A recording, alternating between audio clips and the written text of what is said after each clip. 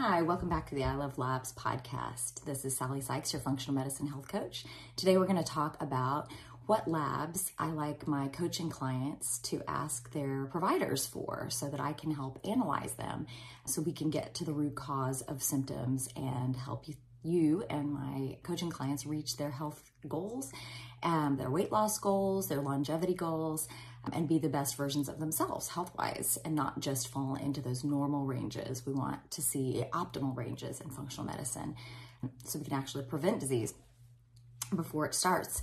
And so I've had a lot of questions about, well, what labs do you like to see? When you do a functional lab analysis, can you use just regular labs? The answer is yes. For the most part, I'm just using labs that are from blood tests that your doctor can easily order that would be covered by insurance.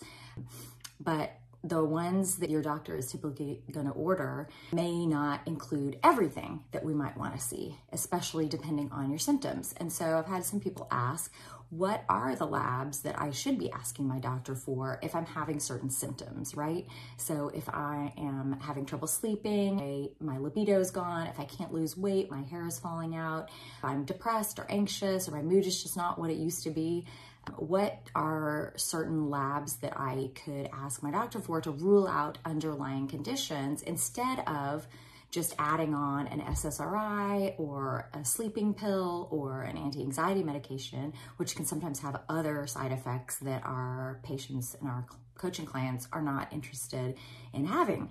And that is totally understandable.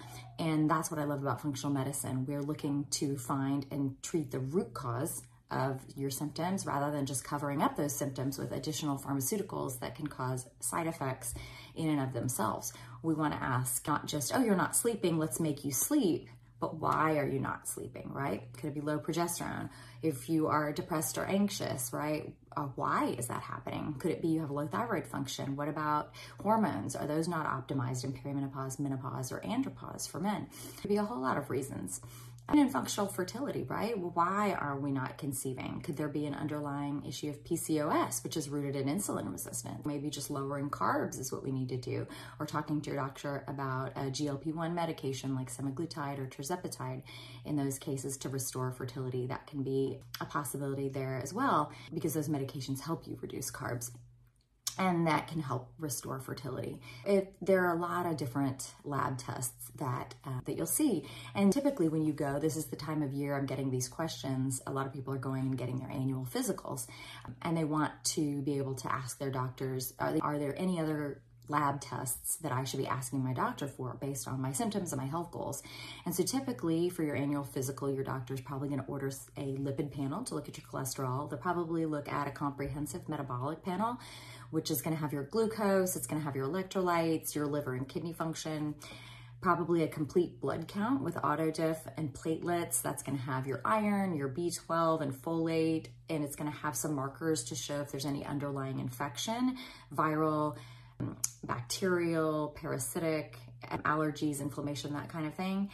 And then beyond that, they may check just one thyroid test, maybe a TSH only, maybe an HbA1c for blood sugar, which is your average blood sugar over the last 3 months. That's typically going to be it for most doctors, unless you also have some other underlying issue that they've been following. For a lot of patients, they would like to dive a little deeper. And these are some tests that you can ask your doctor for, and you feel like you and your doctor discuss it, and based on your symptoms, this might get some additional information for you so that you can get yourself to optimal and not just normal. The first I'm going to talk about is hormones, because that's one I get a lot, especially in perimenopause, menopause, and andropause. Should I bother testing hormones? Should I ask my doctor to test them? And if so, what hormone tests should I be asking for? And the answer is, in perimenopause, menopause, and andropause, you can treat hormones with bioidentical hormones just by symptoms alone, certainly. But sometimes it does help to be able to test and see where those levels actually are. And that way you can compare when you're feeling better to figure out what your optimal ranges are. And some of the tests that we like to see obviously would be estradiol and then progesterone. Testosterone, you want to get your free testosterone done, as well as your total testosterone and your sex hormone binding globulin. That would usually be a test all on its own. It's called testosterone free and total with SHBG. And so you don't want just your total testosterone. We want the free and the SHBG as well. It's really important because the free testosterone is the amount that is available for use by your cells. So we want to know what amount is unbound and free to fuel your cells. Because if that SHBG is very high and it's binding up a lot of that total testosterone, you might end up with symptoms of low testosterone, even if your total testosterone is actually pretty high, but your free could be pretty low. So we kind of want to know the difference between those. Sometimes if you're having trouble getting out of bed in the morning, we want to look at a morning cortisol to see if that's maybe low, or sometimes it can be very, very high, especially in women's on the hormonal birth control pill, or just under chronic stress. So that's a good one to look at. FSH and LH are also good. The definition of menopause is 12 months without a bleed, and usually doctors will also run an FSH test and see if that is over 30 3 times in a row. And then if you haven't had a bleed in 12 months and we see your FSH is over 30 for 3 times in a row, we typically say, yes, we believe you're in menopause. And that can give us some great information too.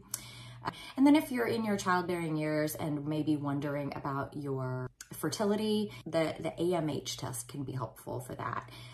That will give you an idea of your remaining egg supply. And that's an easy one that can be tested any time of the month. Estrogen and testosterone are typically tested around day 5 of your cycle if you're cycling. And the best time to test progesterone if you're still cycling and it's regular is about 7 days before your next period.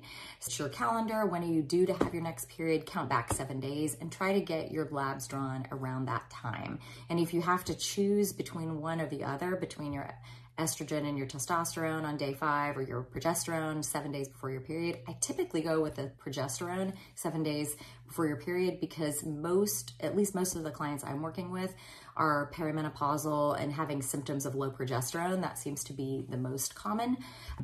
And that's going to be the anxiety, insomnia, the moodiness, hair loss, low thyroid function, that kind of thing. You want to identify whether or not you are ovulating, and that we can do that by timing your progesterone test about 7 days before you start your period, because that's when progesterone, if you've ovulated, should be at its peak.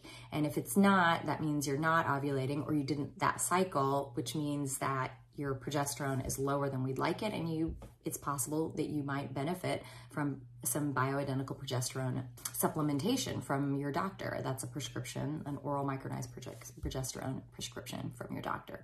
I do like testing progesterone. It just gives us a good idea of where that insomnia and anxiety might be coming from, and identifying it, and then being able to track as you treat it with your doctor. Are those levels going up? Do we need to change the way that we're doing it to make sure that you are absorbing those bioidentical hormones and it's getting into your system? Are you having symptom relief? That thing. We also, for men and women, want to look at 2 prohormones called DHEAS and pregnenolone. Both of them are precursor hormones that are then converted into other hormones. So pregnenolone converts into cortisol and progesterone. So when we are stressed, our body sometimes uses a lot of that pregnenolone to make excess cortisol, and it doesn't have enough then to make enough progesterone. We can end up with insomnia and anxiety and symptoms of low progesterone if we don't have that. And then DHEA converts a little bit into estrogen, but also into mostly testosterone. That can help boost testosterone levels on its own. And both of those hormones are really critical to brain function and to healthy stress response and fertility.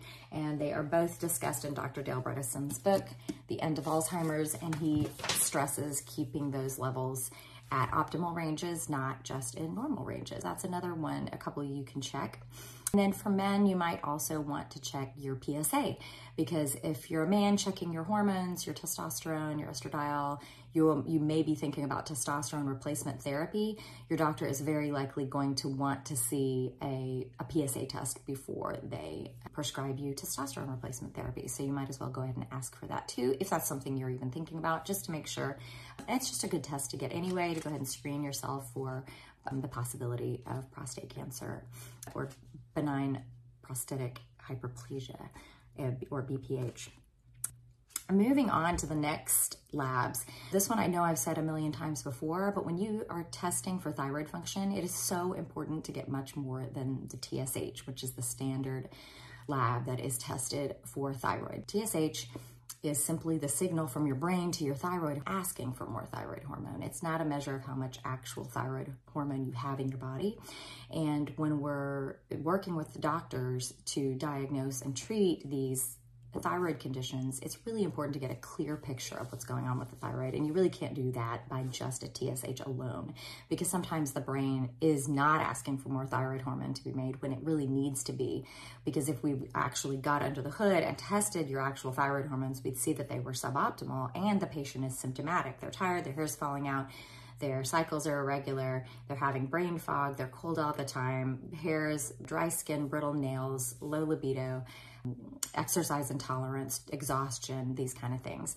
And so we want to make sure we get a full thyroid panel, super important. So get your TSH, but also ask your doctor for a free T3, that's the active thyroid hormone that is available to fuel all of the cells in your body, to give you a metabolism, to give you cognition, to give you energy to work out, grow your hair, have healthy cycles. Then there's free T4, which is the inactive thyroid hormone, which is supposed to convert to the active form, T3, under normal circumstances. But when the body is under a lot of stress or is ill or inflamed, the body can instead convert that T4 into something called reverse T3, which you also need to test, because we want to find out how, if the body is converting that free T4, the inactive form, into reverse T3, the inactive form, instead of the active form T3. So, and if that's happening, that is the brakes on your metabolism. That is your body saying, we are inflamed, we're in trouble, we need to slow down your metabolism. We're converting free T4 into reverse T3 instead of the active T3. And if we see that number elevated or out above the optimal range, then we know that there are certain thyroid medications that really will not work for you. And it is better to go and ask your doctor about different thyroid medications that bypass that system and give you the direct T3 thyroid hormone that is active already, does not need to be converted, that will actually go ahead and fuel your cell without having to be converted. And then we also want to look at your TPO and TG antibodies to test for Hashimoto's disease, because over 90%, I believe, of hypothyroidism, low thyroid function, is caused by Hashimoto's disease. And Hashimoto's is autoimmune hypothyroidism, is caused by autoimmune disease. And it's really important to know this because this can be put into remission usually by eliminating gluten from the diet, often by eliminating cow's dairy as well, but everyone's a little bit different. Sometimes you can just to get rid of the gluten. Sometimes for people, they are more susceptible to dairy, the cow's dairy specifically. But it's really important to know that, because some people are willing to just get rid of those foods from their diet. They understand they're very inflammatory and do increase the risk of autoimmune disease overall of everyone. But not everyone is ready to do that. And so sometimes it really helps to see those autoimmune antibodies actually on the paper from the lab, that they are elevated. And if there are any, we don't want any antibodies attacking the thyroid, right? Even if they are not if they're in the normal range of antibodies, any amount of antibodies attacking your thyroid gland is not a good thing. And if you continue to eat gluten and cow's dairy, and it continues to create these antibodies against the thyroid, eventually your thyroid will be destroyed and you will have to be dependent on thyroid medication for the rest of your life. And so the sooner you can try to reverse this, the better. And sometimes for some coaching clients, they really need to see what is being done to their bodies. And then once they get rid of those foods, we retest in 3 to 6 months and we see the antibodies go down, and then that helps maintain their changed way of life, and they're able to continue this, and they feel so much better usually, and their thyroid is functioning better, and they may still need thyroid medication, but maybe they don't need as much as they would need otherwise. Testing for those antibodies can be really, really helpful. We also want to test for blood sugar, and we're already getting your glucose in the comprehensive metabolic panel, but you want to make sure your doctor is asking for an HbA1c, which is your average glucose over the last 3 months, which is really important to see, but also really important to ask for a fasting insulin, especially if you've been having trouble losing weight or you have diabetes running in the family, because insulin is the fat storage hormone. It tells our bodies to store fat rather than to burn it. And insulin goes up when we eat high carb diets, just like the American government told us with the food pyramid. That has really done us a big disservice and created an obesity and diabetes epidemic to overconsumptions of carbs and sugar. And you want to find out early on if your fasting insulin is higher than optimal, because what happens is your glucose can remain normal for a long time. Your A1C can remain in that normal range, even if it's not optimal, for quite a long time, because your pancreas, in trying to keep those two numbers normal and keep your glucose in the normal range, it pumps out more and more and more insulin to pull that glucose out of the bloodstream to make that toxic blood sugar lower in your bloodstream. The body really only needs 1 teaspoon of glucose in the bloodstream at any one time, and more than that is really toxic. And so the body pumps out more and more insulin to get that blood sugar out of the bloodstream and get it back down to that lower range. But the more insulin it has to push out to get that blood sugar out of the bloodstream, the more your cells become resistant to it. And over time, your pancreas has to release more and more insulin to shove that extra blood sugar into your cells. And over time, you have very high resting fasting insulin. And that is really unhealthy and inflammatory for the body. And it makes it almost impossible to lose weight. If you've been one of those people who feels like you just don't eat anything, you're working out all the time, and no matter what you do, you're still gaining weight, that could be due to high fasting insulin. And that's really frustrating. If your doctor has never tested that, which I don't believe many have, usually this is the first time they're seeing this. When I work with a patient, it's really eye-opening and very, very helpful. And there's a lot that we can do to get that fasting insulin down. It does take a long time to get it down, depending on how high it is, but it is critical to do that for long-term health and for weight loss, if that's one of your goals. And you do that by lowering carbs and sometimes by adding a GLP-1 medication like semaglutide or tirzepatide. And those both can really, really help because they lower appetite, and it makes it a whole lot easier to lower carbs and eat the way that we know that we're supposed to for our health and for our long-term weight management. So those are blood sugar ones. You can also ask your doctor for a uric acid test. That can be really important, especially if you're having symptoms of gout, which is an accumulation of uric acid crystals in the joints. And this can be a really painful disease that causes joint pain, arthritis, swelling, high blood pressure, heart disease. And typically this pain will start in the big toe. And it can cause kidney disease, kidney stones, is associated with diabetes as well. And when you are testing this, if it does come back higher than optimal, or you are having symptoms of gout or these joint pain and swelling, lowering carbs and sugar, and especially beer, that can be a huge way to start to reverse that process and get things under control. Next thing is to look at your nutrient. You want to ask your doctor for a B12 and a vitamin D3. Those can be really helpful. And then when you ask for D3, it needs to be the vitamin D3 25OH test. There are different vitamin D3 tests, and you want to make sure you get the correct one. Your alkaline phosphatase is already in your comprehensive metabolic panel, but that's going to show us if you have a zinc deficiency. That's helpful to go back and look at. And then your MCH, MCHC, and MCV are going to give us some information about whether or not you are low in iron or possibly B12 or folate. And those are in your CBC, which should already be ordered. That's a typical basic lab test that your doctor would order. RBC is also in your CBC, and if that is really low 3.77, that could be a low thyroid function, and that could also, if it's high, could be associated with a B vitamin deficiency or methylation issue. There are also certain labs that we look at to identify whether or not someone has possibly low stomach acid. Low stomach acid can happen as we age, but also when we have low thyroid function. Low stomach acid also happens when we are on semaglutide or tirzepatide, these GLP-1 medications. And in this country, we are always popping antacids and thinking of stomach acid as a bad thing. But the truth is, stomach acid is really critical for nutrient absorption. And it's one of the first lines of defense against bacteria, viruses, parasites, SIBO, C. diff, H. pylori, E. coli, those kind of things. It's really important for digestion and also overall health. When we look at that, we're going to look at things that are from the labs that we're already getting above, whether or not your protein is low, if your bun is low, low globulin, high AG ratio, low chloride, high MCV, low zinc, low B12, or low iron. If we look at all of those together, they can often point us in the right direction and see if maybe you would benefit from supplementing with something like betaine HCl with pepsin to boost your stomach acid and your digestion after meals.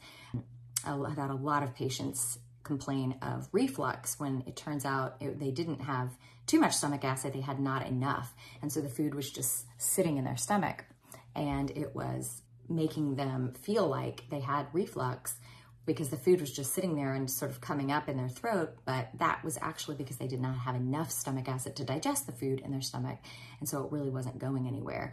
I typically see is if someone has low stomach acid, their labs may show nutrient deficiencies, even if they are taking supplements or eating a very healthy diet, because they are not able to absorb the nutrients in the food or the supplements that they are taking. As soon as we get that stomach acid back and replenished with a supplement like betaine HCl with pepsin, then we start to see those nutrient deficiencies turn around and they're able to absorb what they are taking and their health benefits.